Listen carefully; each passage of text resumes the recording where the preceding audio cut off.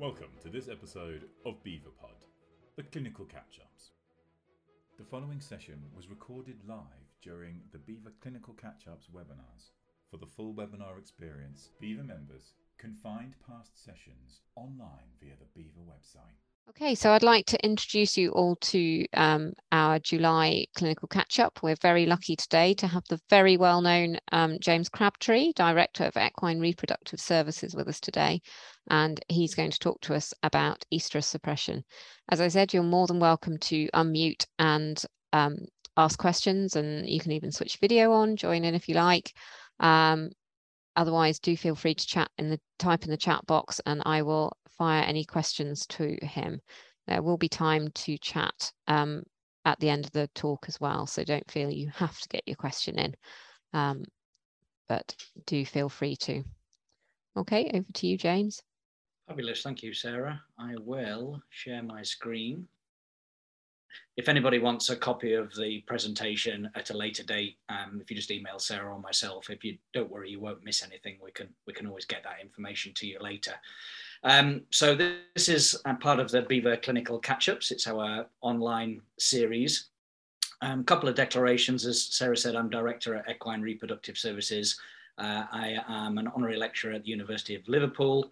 We are also distributors for the IU-Pod, the devices that are used for estrus suppression in mares, and I'll talk about those a little bit later, but we do distribute those in the UK.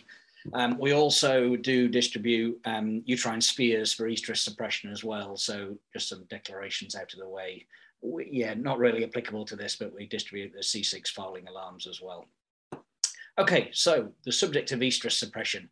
It's a really common reason for presentation in clinical practice to all levels of clinician, first opinion, mixed practice, all the way to referral practice. There are common cases for referral between vets, usually for a surgical procedure or a second opinion. It affects every horse from low level to the elite competition horses. And there's lots of information in the public domain, on the internet, in chat rooms. There are also lots of opinions. Lots of them are wrong, but many of them are valid observations and have value. There are a lot of alternative therapies available as a result of the fact that even the mainstream therapies that we use, if they're not used properly and they fail to work, people often look for alternatives. There are a few ethical considerations to think about with some of these estrus suppression techniques. There are also competition considerations if we're using drugs or medical devices to have a think about. But many clients require us to fix this quickly. It's got to a point, they've tried something, they've read on the internet, they've tried something else, and now they want to come to their vet.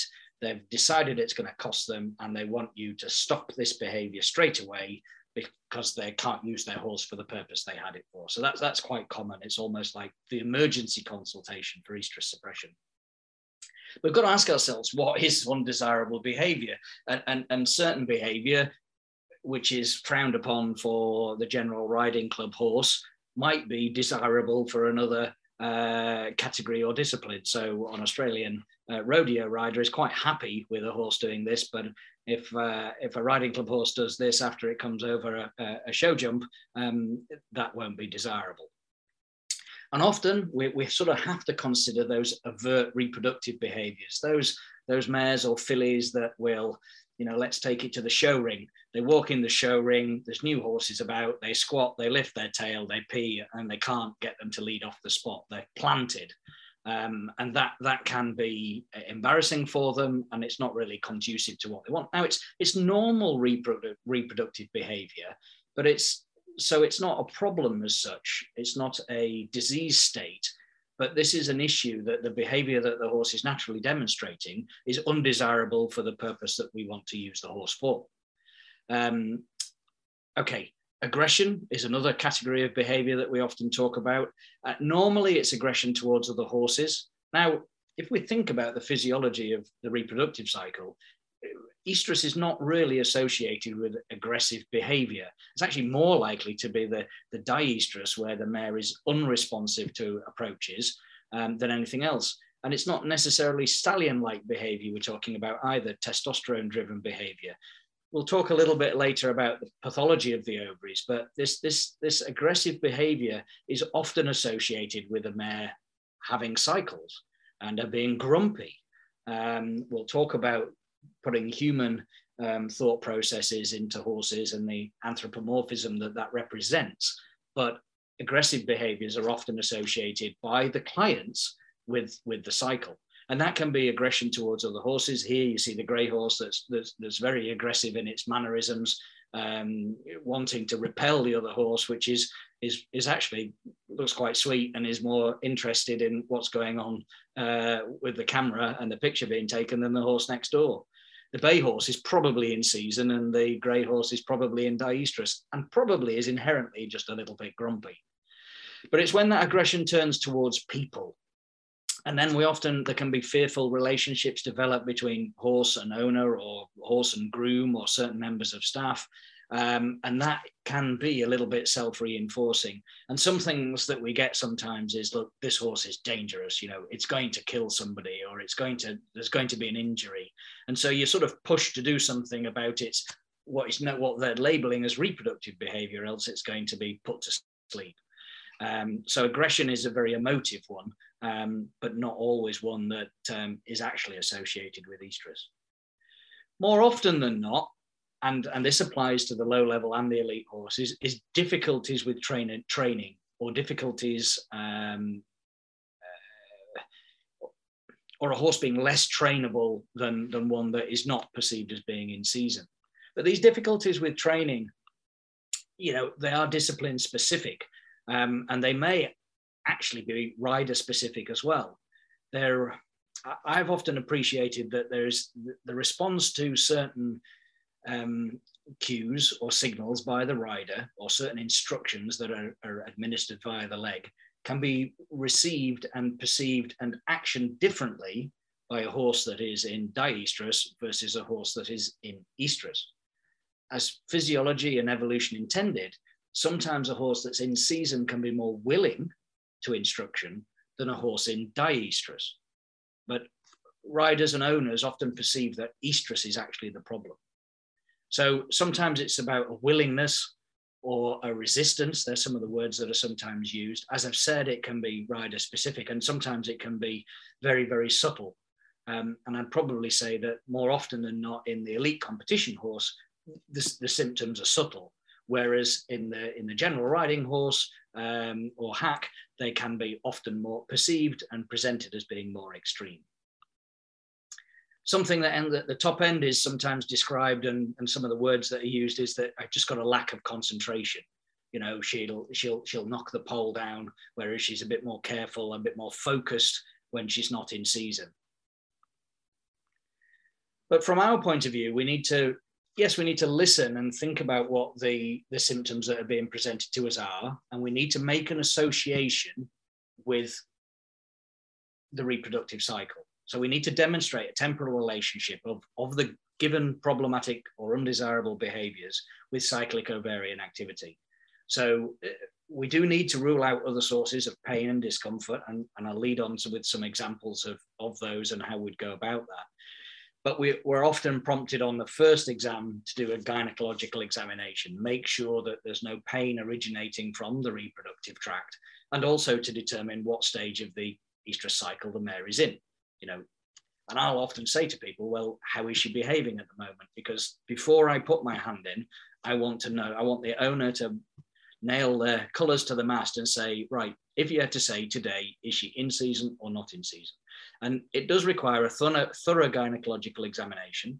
And we may also need to do some diagnostic endocrinology, often progesterone and other hormones, to determine if there is pathology there, and maybe also for some clarification as if the mare is in season or not.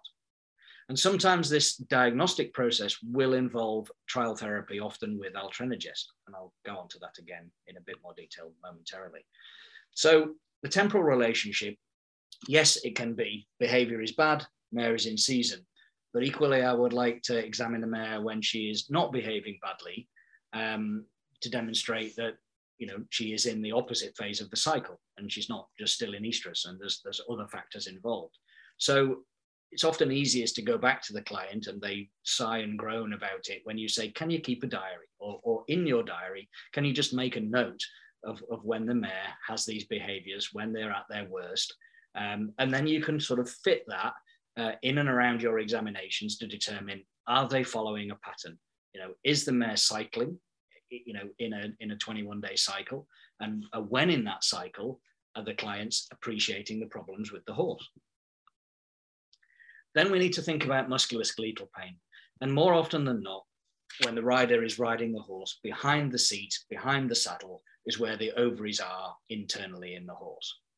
And it can get a little bit complicated and interconnected.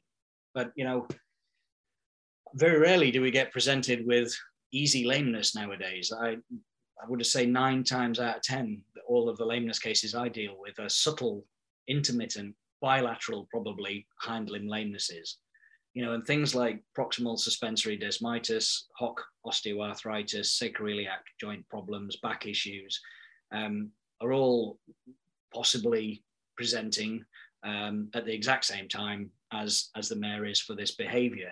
And so you might find that the water is a bit muddy. It's not just a simple step. And so, you know, I'm probably viewed as somebody who's more of a reproduction orientated, but quite a lot of our caseload is general practice as well. So we have plenty of these cases where they might be presented to me for estrus suppression, but at trot up, I have to tell them that the horse is bilaterally lame, positive to flexion, and likely got multiple issues depending on the discipline that it's competing under. So important to rule out musculoskeletal pain. And as part of that, we do think about soft tissue and muscle pain. So examining the horse's withers, back, and those are sorts of areas to see if we've got resistance, spasm, and often that means engaging with physiotherapists, chiropractors, and other people that may be treating the horse to try and build up a picture of where and when and how severe pain originating from the musculoskeletal tissues of the back there are. We may also have to engage with the idea that the saddle might not fit. Now, point pressure sometimes is quite simple to do, but maybe subtle saddle fit and pressure points might need us to engage with a saddle fitter just to try and determine whether or not we've got some issues there, especially when the problems are only manifested when riding.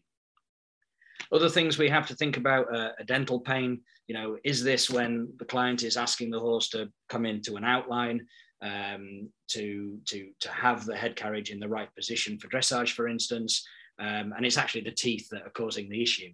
The horse is resistant, it's fighting, perhaps might also be influenced by the stage of the cycle to a degree, but actually it's got lots of overgrowth in its teeth. It might have a sore tooth, might have temporomandibular joint pain. So something to consider.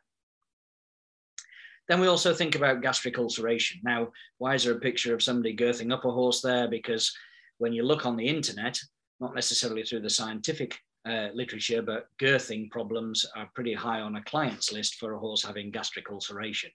And so, I mean, we've seen horses with gastric ulcers that haven't had any symptoms, have had severe symptoms, been off the food, skinny, unhealthy, but every extreme. And I'm not convinced that within my client base that we see a consistent pattern of how these horses present. Mainly, that probably their breed and management is probably the most important indicators that they may or may not have ulcers, but it's something to consider in the plethora of conditions. Now, my predecessor, Jonathan Pycock, always used to say, well, before you bring a horse to me for estrus suppression assessment, go away and get the equivalent of a 5-stage vetting done on it, because in reality, it needs a really, really thorough examination before we're going to focus in and blame the problem on the mare's reproductive tract.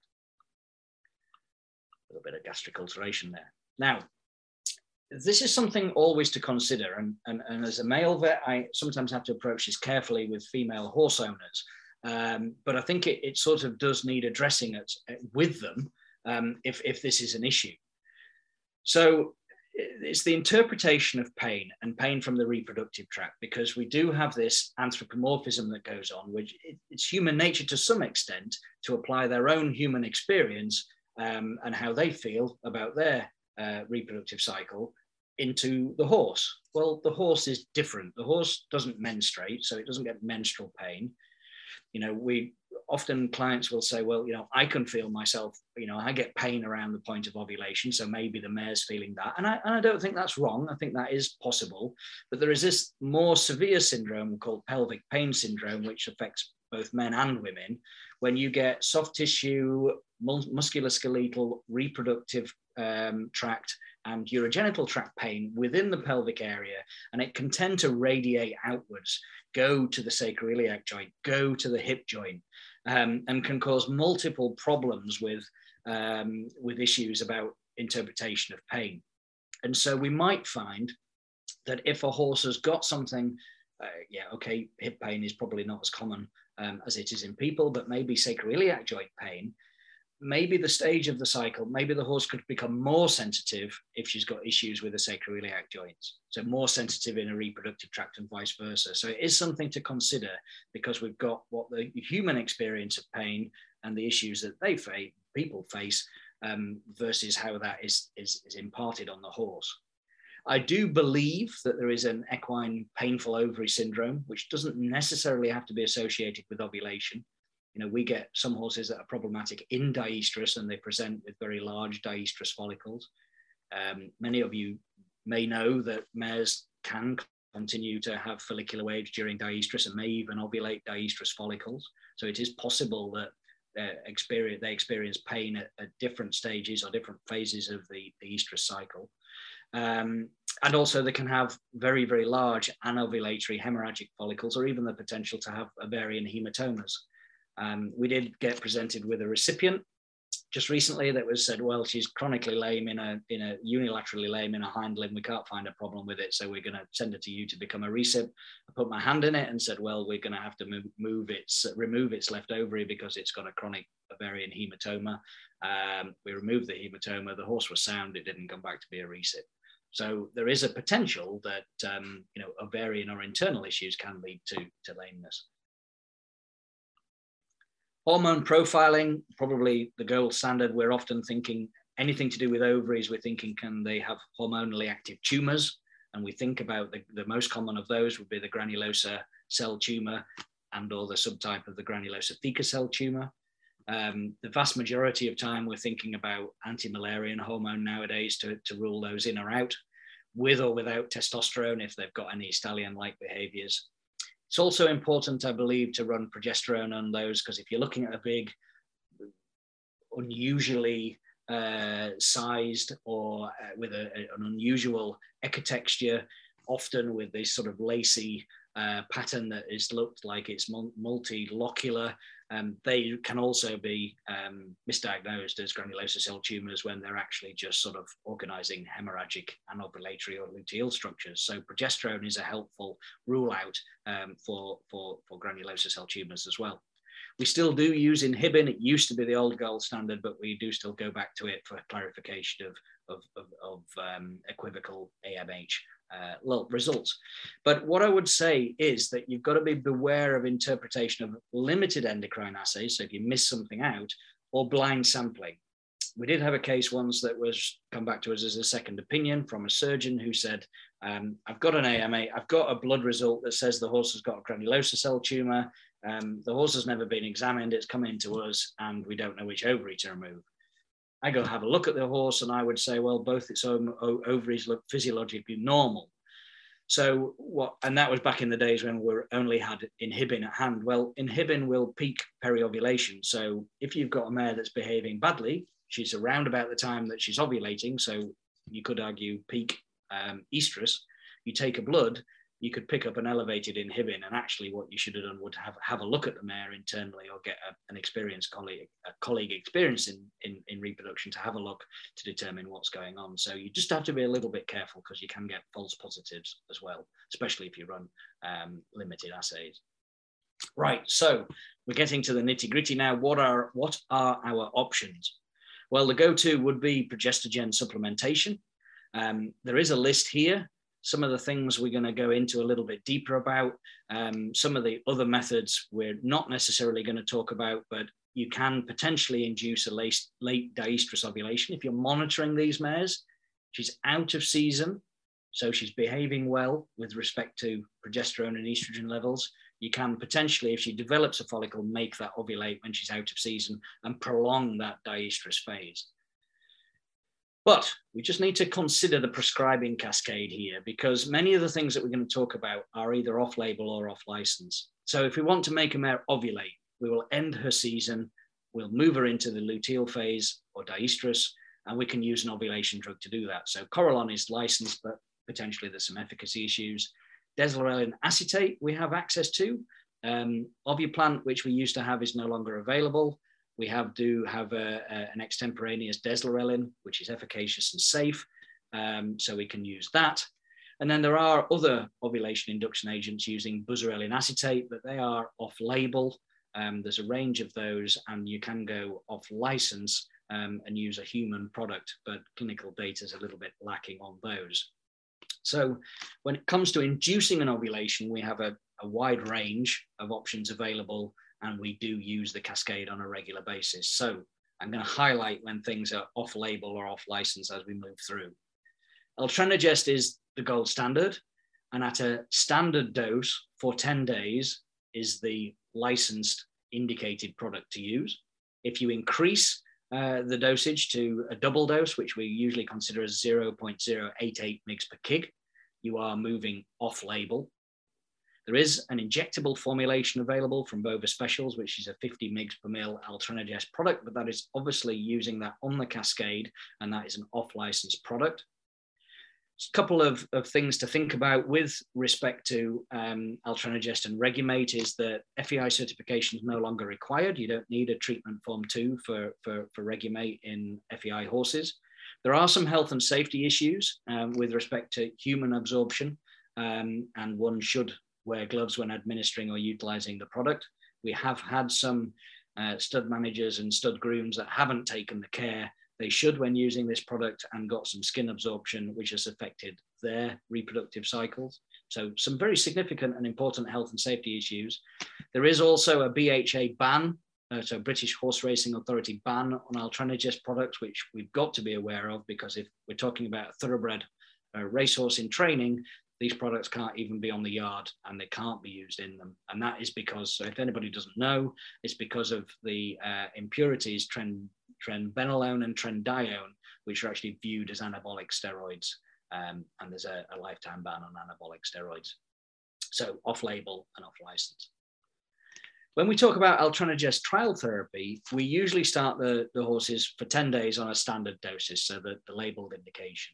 Or occasionally we might give 150 milligrams by intramuscular injection. One of my justifications for using the cascade is really human health and safety sometimes with some of these products. And we ask ourselves the question, does the behavior change? Firstly, is the horse or pony, is it better, or do the owners view it as being more normal? And if there is no change, we then do consider increasing the dose of Altrenagest to double the dose, so 0.088 mg per kg, once daily for 10 days, and then determine if there is a response or if there is no response. And if they are no better, we do consider a gynecological examination whilst they're on that therapy, because that can be quite illuminating as well, especially if you've got a big diestrus follicle present whilst the horse is on Altrenagest. Of course, if we move and increase the dosage, we are off-label. And if we use the injectable form, we're obviously off-license. Off-label progestogens, there are many. These are some that have been investigated, and there are also some that I scoured the internet when I first started, doing a bit of background research on this subject. And these are all things that have been quoted as being used by clients or veterinary surgeons online. It's a murky world to be in the online chat rooms trying to find out about estrus suppressive drugs and hormones, but these are some of the things that have been reported as being used, and of course they are all off license. There's no clinical evidence for any of these products, and many, if not all of them, are prohibited and banned under all jurisdictions. And we know that none of these are, we know that a lot of these products don't bind to the equine progesterone receptor. So if they are having an effect, it might not be through the normal mechanisms. And I think this is a good point to acknowledge that, and not a lot of people know this fact, is that Regumate can curb unwanted behavior in geldings. Okay, so it's not through a mechanism of testosterone suppression. And we know from very old research that Altranagest has been demonstrated to cross the blood-brain barrier and have a central effect on the brain. So Altranagest can actually be having a direct effect, nothing to do with its hormonal component and binding to the progesterone receptor. Now, oxytocin. These are all products now that we're going to talk about that really have their effect by prolonging the lifespan of the primary CL. So the mare, her follicular phase, she's in estrus, she ovulates, that primary CL that ovulates produces progesterone and so keeps the mare out of season. Now, generally speaking, if she's not bred and doesn't conceive, there'll be no maternal recognition of pregnancy. That CL will regress between about 14 and 16 days. The mare will then come back into season and have another estrus period.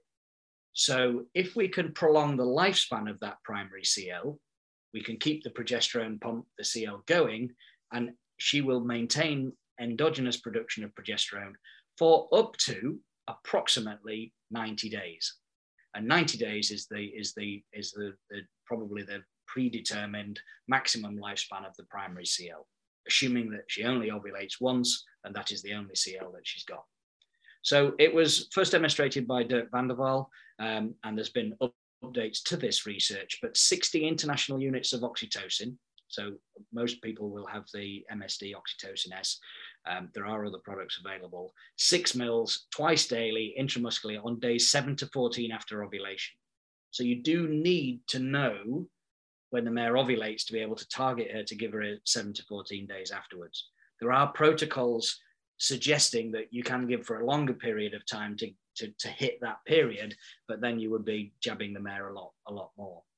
So these figures are based on small numbers, but it does have data from field studies supporting its use. So of 6 mares, 100% of the mares had prolonged luteal phases of 30 days compared to controls.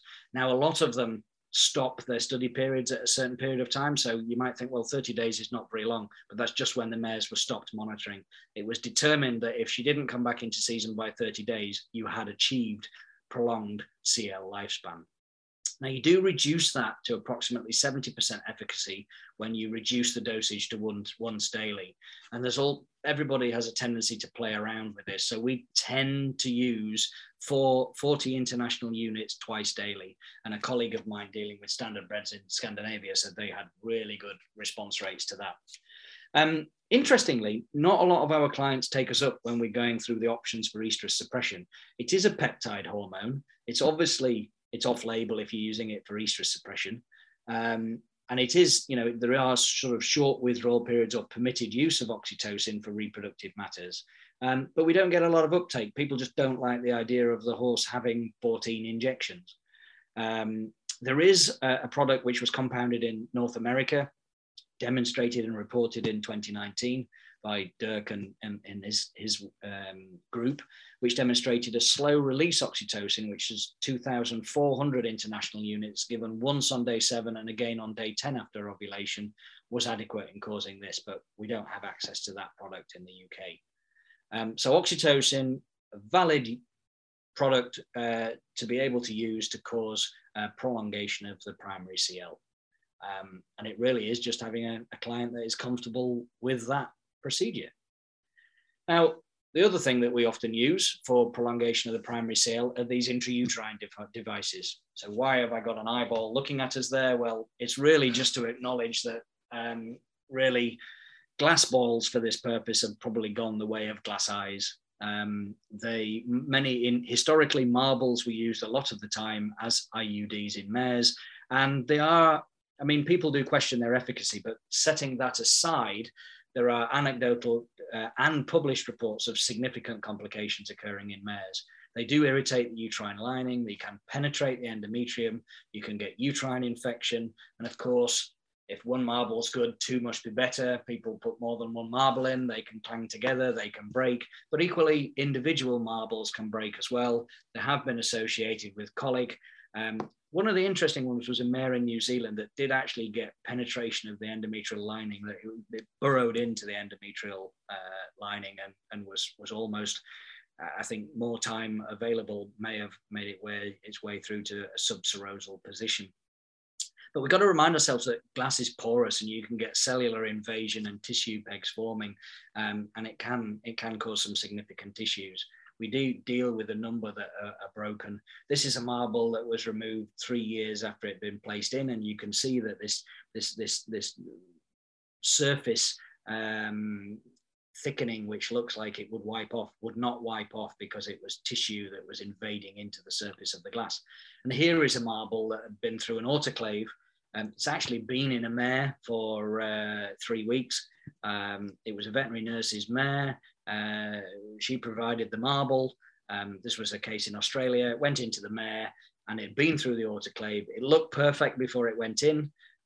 It did cause persistent luteal phase, and then they had a change of heart and they decided that they wanted it out. And when we brought it out, it had all of these little pits in it, which actually was flaking little shards of glass. And we assumed that it was actually the high temperature and pressure in the autoclave, which had caused some microfractures, which only then manifest when the marble got in a moist environment.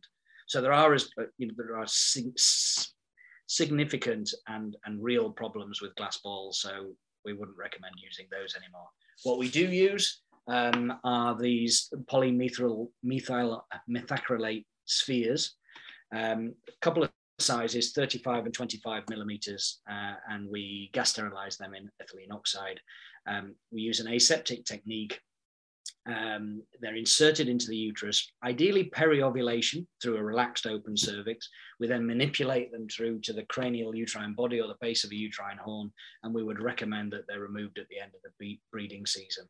I did try and do a survey into, what people were using these for, the types of behaviors and the reported efficacy that we're getting, but we had such poor feedback on the survey, it wasn't really valid. But we seem to get good client satisfaction when we use these. The mares that we actually get represented with in the time when they should be back in season, we do get a real number of those in a persistent luteal phase. But the literature would tell us that there can be between 0 and 70% efficacy for these devices. Interestingly, a good friend of mine, Caroline Argo, did the study into pony mares and got a 0 efficacy with them. Now, what that was to do with, why they didn't see an effect, I do not know, and I don't know, whether or not we'll ever find that out. But that's what gives them a questionable efficacy of some of these other studies, which demonstrated that they didn't have a good effect. What's new on the scene are these. So what was associated, the negative connotations of a marble were glass, but also people struggled to get them out. And so Carlos Gradil came up with this nutty idea that he would make 3 smaller pessaries that would aggregate into a larger structure. Now, we don't know whether the magnetism of these devices has an effect. At the moment, they are a rare earth metal core with a plastic coating. The sizes have changed over the years as they started to be used clinically. So they're a little bit bigger now than the 3 12 by 26 elliptical elements. I have one here, so I could probably show you a little bit later. There is an applicator and a retriever available. So theoretically, you can pop them manually through the cervix, manipulate them, they'll self-aggregate into this ring and then sit in the uterus and act as an IUD. When they're inserted post-ovulation, so you know when ovulation is, the mean duration of diestrus, and Carlos followed these a lot further, was 73 plus or minus 36 days, which is interesting because that's longer than the 90 days that I suggested. But some of the mares only were out of season for 36 days. But that is the physiological nature of these things and how they can work. If you insert them into a mare without a predetermination of the stage of the estrous cycle, the mean duration of diestrus was 51 plus or minus 20 days. So some of them were out of season for 77 days. Some of them were out of season only for about 18 days. but there were significantly longer than the controls, suggesting that maybe they were catching some mares and keeping them out of season, or if the mare came straight into season, perhaps they were having an effect on the next and subsequent ovulation. It is interesting when you talk to clients about these IUDs, because they would swear that the mare's been out of season from the day that you put them in. Now, physiology tells us they probably weren't. So there's likely a placebo effect to a lot of the things that we do with estrus suppression, driven the placebo obviously acting upon the owner. Intrauterine coconut oil is something else that we occasionally use for prolongation of the primary CL. We tend to put them in day 10. We usually quote to the client day 9 to 11, just so that we can avoid a Sunday. We time or reduce the ovulation, and then we use a mill of pharmaceutical grade coconut oil. We do it in a very clean fashion, like we're doing an embryo transfer, and we put the coconut oil through a 22 micron, like an IRAP filter. We're only talking about very small quantities, and this, I won't dwell on it too long, but it was discovered by accident, if you like. It was part of a study looking at the maternal recognition of pregnancy. Twink and Sandra thought they'd cracked it, thinking that estrogen was one of the indicators that the mare was in foal, maternal recognition of pregnancy factor, but they were using coconut oil as the carrier agent. And then when they did their control studies with just coconut oil, they demonstrated when coconut oil was infused on day 8, 75% of mares had a prolonged diestrus. Infused on day 10, 92% of mares had a prolonged diestrus, and on day 12, it started to drop off again. So that's why we aim for day 10, but we're not too tight. We try and avoid Sundays if we can. And this does work in our hands. There's a little bit in the literature demonstrating that maybe it isn't the same for everybody else. There's some colleagues in the USA have never got this to work.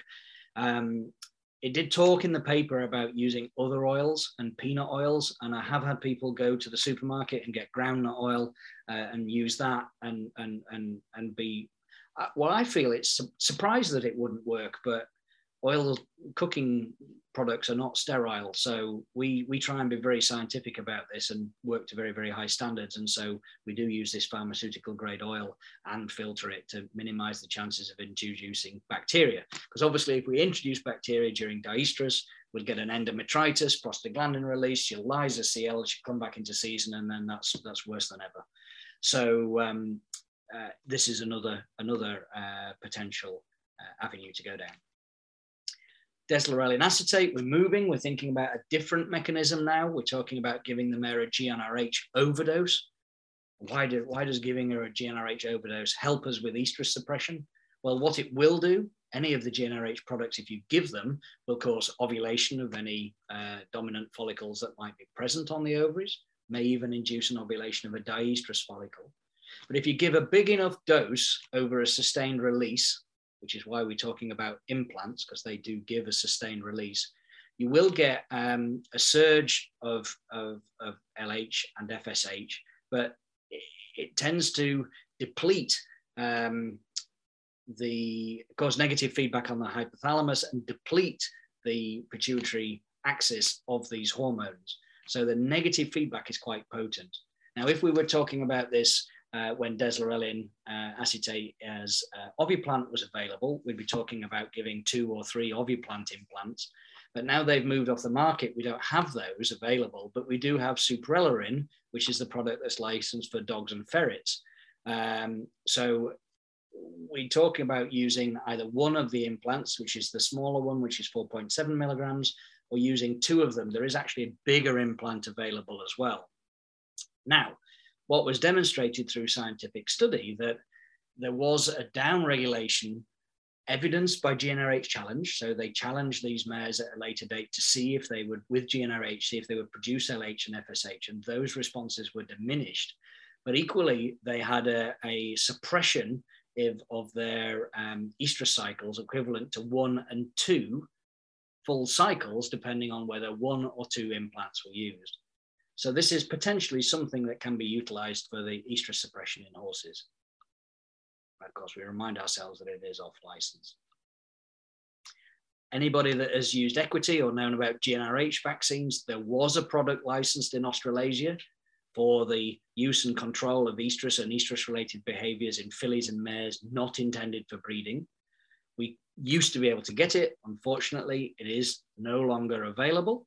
So what else have we got as an option? And we actually do have an option with a pig vaccine in the UK. Anybody wondering why I've got a QR code in the top right-hand corner? BIVA recently released one of the patient information leaflets for Improvac, and that QR code will lead you to the client information leaflet for Improvac. If you want to use that as a reference, I'm sure you are very welcome to, and it is downloadable from BIVA. So follow that route, or you can find that via the website. It's used in male pigs, and it's an alternative to physical castration for the reduction of boar taint in the meat, testosterone taint of the meat. It's a non-mineral oil-based adjuvant, which is pretty nasty. There's many reasons why you don't want to inject yourself with a GnRH vaccine, because it does cross-react across the species, but the adjuvant is pretty nasty. It can form granulomatous type responses. So you do have to be aware of injection site reactions in horses. The majority of horses are pyrexic after initial vaccination. This is some data from Dominic Berger, with approximately 1/3 of horses will have a swollen and painful neck.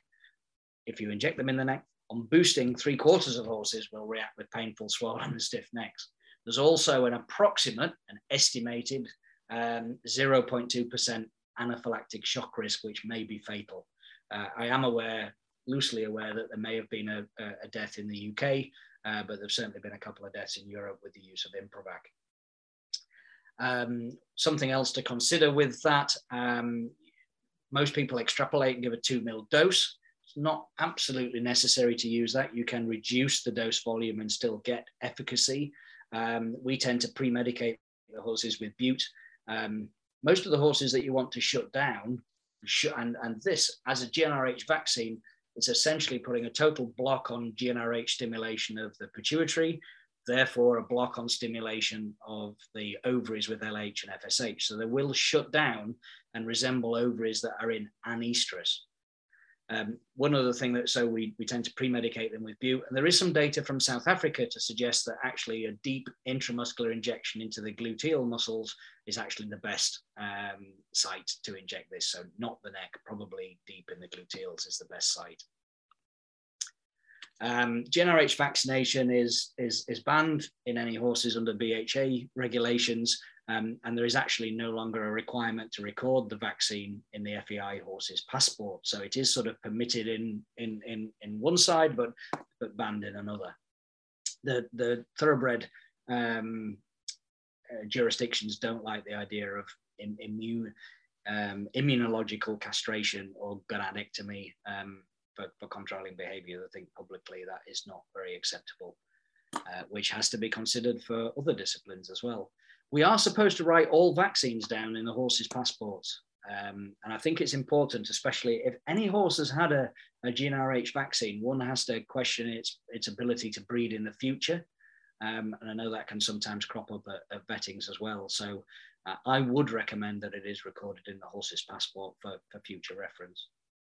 And then ovarectomy, of course, will solve all the horse's problems if we remove its ovaries. That's not always the case. Sometimes it may be necessary. However, ovaries are not essential for estrus behavior in the mare. They perhaps, follicles and estrogen might increase the estrus behavior to result in a mare in standing estrus that would allow herself to be covered with a stallion, but generally her default position is one of receptiveness. So some mares, when you remove the ovaries, of course, those that we use in the industry for teasers, they have their ovaries removed and they're constantly in season. So if reproductive behavior is the issue, genuinely, then that might make it worse by removing her ovaries. If the behavior is aggressive, then the literature would suggest that ovarectomy is more likely to be successful therapy, but the evidence is quite weak. And if it's ovarian pain with colic in the extreme, it could be considered curative, but equally, use of a GnRH vaccine should shut the mare's ovaries down so she won't be able to ovulate. And then finally, because I know we're probably going a little bit over where we needed to be, performance problems have been associated with pneumovagina. So if you're aspirating air, it's not the most healthy thing for the reproductive tract. The mare might have endometritis. but also that can cause referred vaginal pain and behavioral issues. So a really critical appraisal of the mare's vulval conformation is important, because simply performing a Kaslik might help the mare's state and behavior when she's in season. And if you want to get into the minefield of supplements, then yeah, good luck. I would suggest to you that if any horse is going to go on a supplement for behavioral issues or suppression of unwanted behavior or calming, then I always direct clients towards Nupafeed. Most of the calmers have got high levels of magnesium, and I would suggest if any of them are going to work, then one with high levels of magnesium would. And I'm sure there are others available. That's just the one I go to because it's quite simple and the clients can just buy it direct. We've got here, but look how emotive the words are. You know, no more moods. My horse is an angel. It's gone e-stress. We've got one here, the Stroppy Mare supplement, Frisky Mare Plus, Stay Calm. This one from the USA was unbelievable. It's a pissy mare supplement. We do have to be careful because, you know, when you start talking about calmers, we do have to realize that you know, some of them can have herbal components and some of them even things that are swabbable, such as valerian root extract. But we can't underestimate the placebo effect. Again, you know, if a client feels that they're going to get a benefit from something, sometimes they do. If you want to go into this into greater depth, I did publish a review in 2021 in Eve, which you can download from the Beaver website for Beaver members, looking into all of these aspects and giving a really thorough review of the common techniques available, and also exploring some of those more uncommon techniques and some of the potential regulatory and ethical questions that surround some of them. So if you want that in greater detail, then feel free to visit the Beaver website and download that article. It should be available on the early view. I haven't seen whether it's published yet. So a whistle-stop tour, and hopefully we've got loads of interesting questions. Thank you, James. That was brilliant. You covered a lot there in a very short space of time. I will put that Eve article on the page on the LMS so that if you're watching the recording, you can also have a look at that paper as well. Fabulous. Thank you. No worries. We do have one question. Scrolling to find it. So Kate has asked, re-IUD pods, is there any issue replacing IUDs in sequence, i.e. when no longer suppressing estrus, is it okay to remove the pods, then at the next ovulation to put in more? Can they be reused? Yes, and no. So my question would be, if you're going to put them back in, we don't necessarily need to remove them. So if a mare comes into season, let's for argument's sake say we're monitoring a mare, we know what she's doing gynecologically, so we're able to scan her. We put it in, we get a persistent luteal phase. When I say bring them out at the end of the season, I'm talking about the annual season, the right. end of the breeding season as such. So in reality, they could stay there and potentially have their effect on the next cycle. Now, when I said a lot of clients say that the mare never came back into season, if she has another follicular wave when she's out of season and it ovulates, it also has the potential to then become another persistent CL.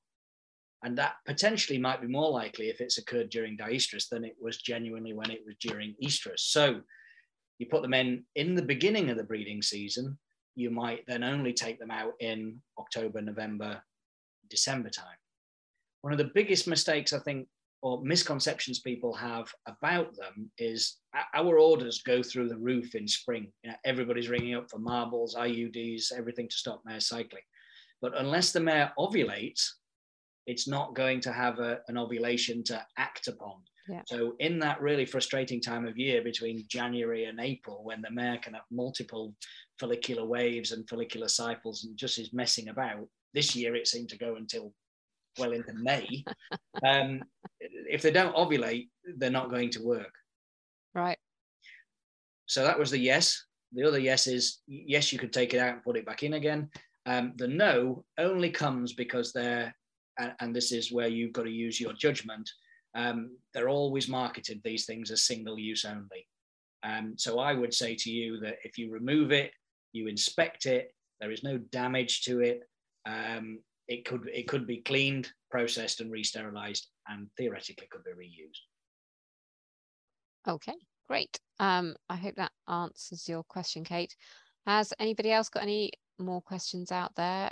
Feel free to unmute and ask away, or type away in the chat box. You can do it to everyone, or to me, or to James, and we'll pick it up. I've got a quick one, if that's okay, or maybe not a quick one. You were talking about mares actually often being worse behaved in diestrus, or that would be the more natural behavioural pattern. I've actually got a mare at the minute who during estrus is soppy as anything and really nice to handle, but during diestrus is actually becoming quite dangerous. Have you got any tips for managing them? Yeah, I mean, it's a really good question, and you've obviously figured out the mare and see where she's at, and that is reasonably common. The dangerous bit, sometimes people don't quite get, but I've had colleagues that have had mares in diestrus that have been really quite resistant. So my options would be either every time she ovulates, she's out of season for 5 days, and then you give her a prostaglandin and jab her straight back in again. That would be one option. The other option would be to shut her ovaries down altogether. So the problem is diestrus. The problem is when she's got higher levels of progesterone being produced by a CL. So if you can stop her cycling and having no CLs, then that would be the ideal. So you could do that either with a GnRH either a GnRH overdose or a GnRH vaccine, or by surgery.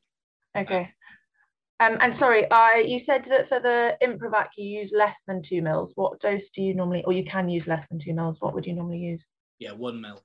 1 mil. Most of the horses that we're dealing with are destined to be competition horses. That's maybe just the nature of horses that I see.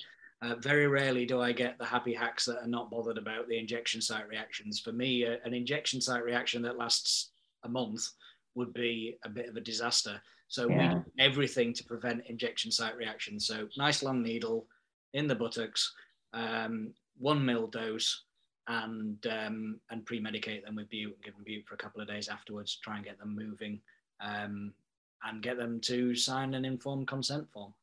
Brilliant. Thanks very much. You're welcome.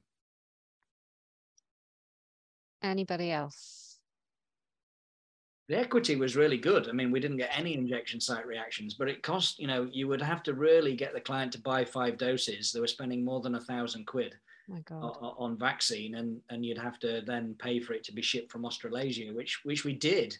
And it worked really, really well without injection site reactions, but the market must just be so small that it's gone off the market in Australasia now.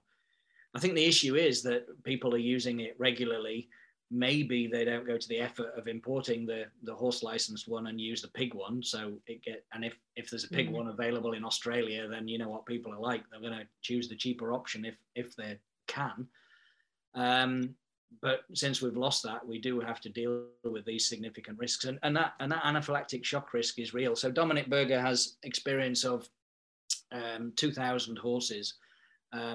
When you're talking in human terms about relative risk, 0.2% is not rare, it's uncommon. And so heaven forbid it would happen to anybody, but there have been a couple of deaths in Europe, and I'm led to believe there could be a possible death in the UK as well with using Improvac. And it's a real risk to yourself, a needle stick injury. With the product leaflet says if you stick yourself with a needle with this, you were to never use the product again, because if you prick yourself again, you'll immunogonectomize yourself. Right. The owner of the horse in question is a paramedic, so I think that might be sufficient to put her off. So that might be a real life case where surgery is the indication. Thank you. You see, progesterone you should always not be cautious of saying things with 100% or always, but progesterone is the dominant hormone. So even when you've got a big diestrus follicle secreting lots of estrogen, progesterone still keeps the mare in diestrus in an unreceptive state. So even if there's little bits of it around, it's going to be reasonably dominant over estrogen. So the only way to stop them having the progesterone source is to take the ovaries out of the equation. And that's the biggest argument for not doing ovarectomy, generally speaking, because the ovary per se is the only endogenous source of progesterone in the horse. So if you remove it, you're always going to have to give the horse progesterone if she's got a problem after that. Now, ironically, because there is no estrogen from the ovaries, you can actually get away with giving very small doses of Regumate. So you might, if we're talking about equine Regumate, you're probably only going to need to give them a few mils per 500 kilos instead of 10. So you might get away with a lot smaller dosage after they've had their ovaries removed. Kate's going back to the Improvac. Kate's just asked, do you use a new bottle of Improvac per mare? Kate, it's a very good question. Yes, we do. I mean, is it a 100 ml bottle?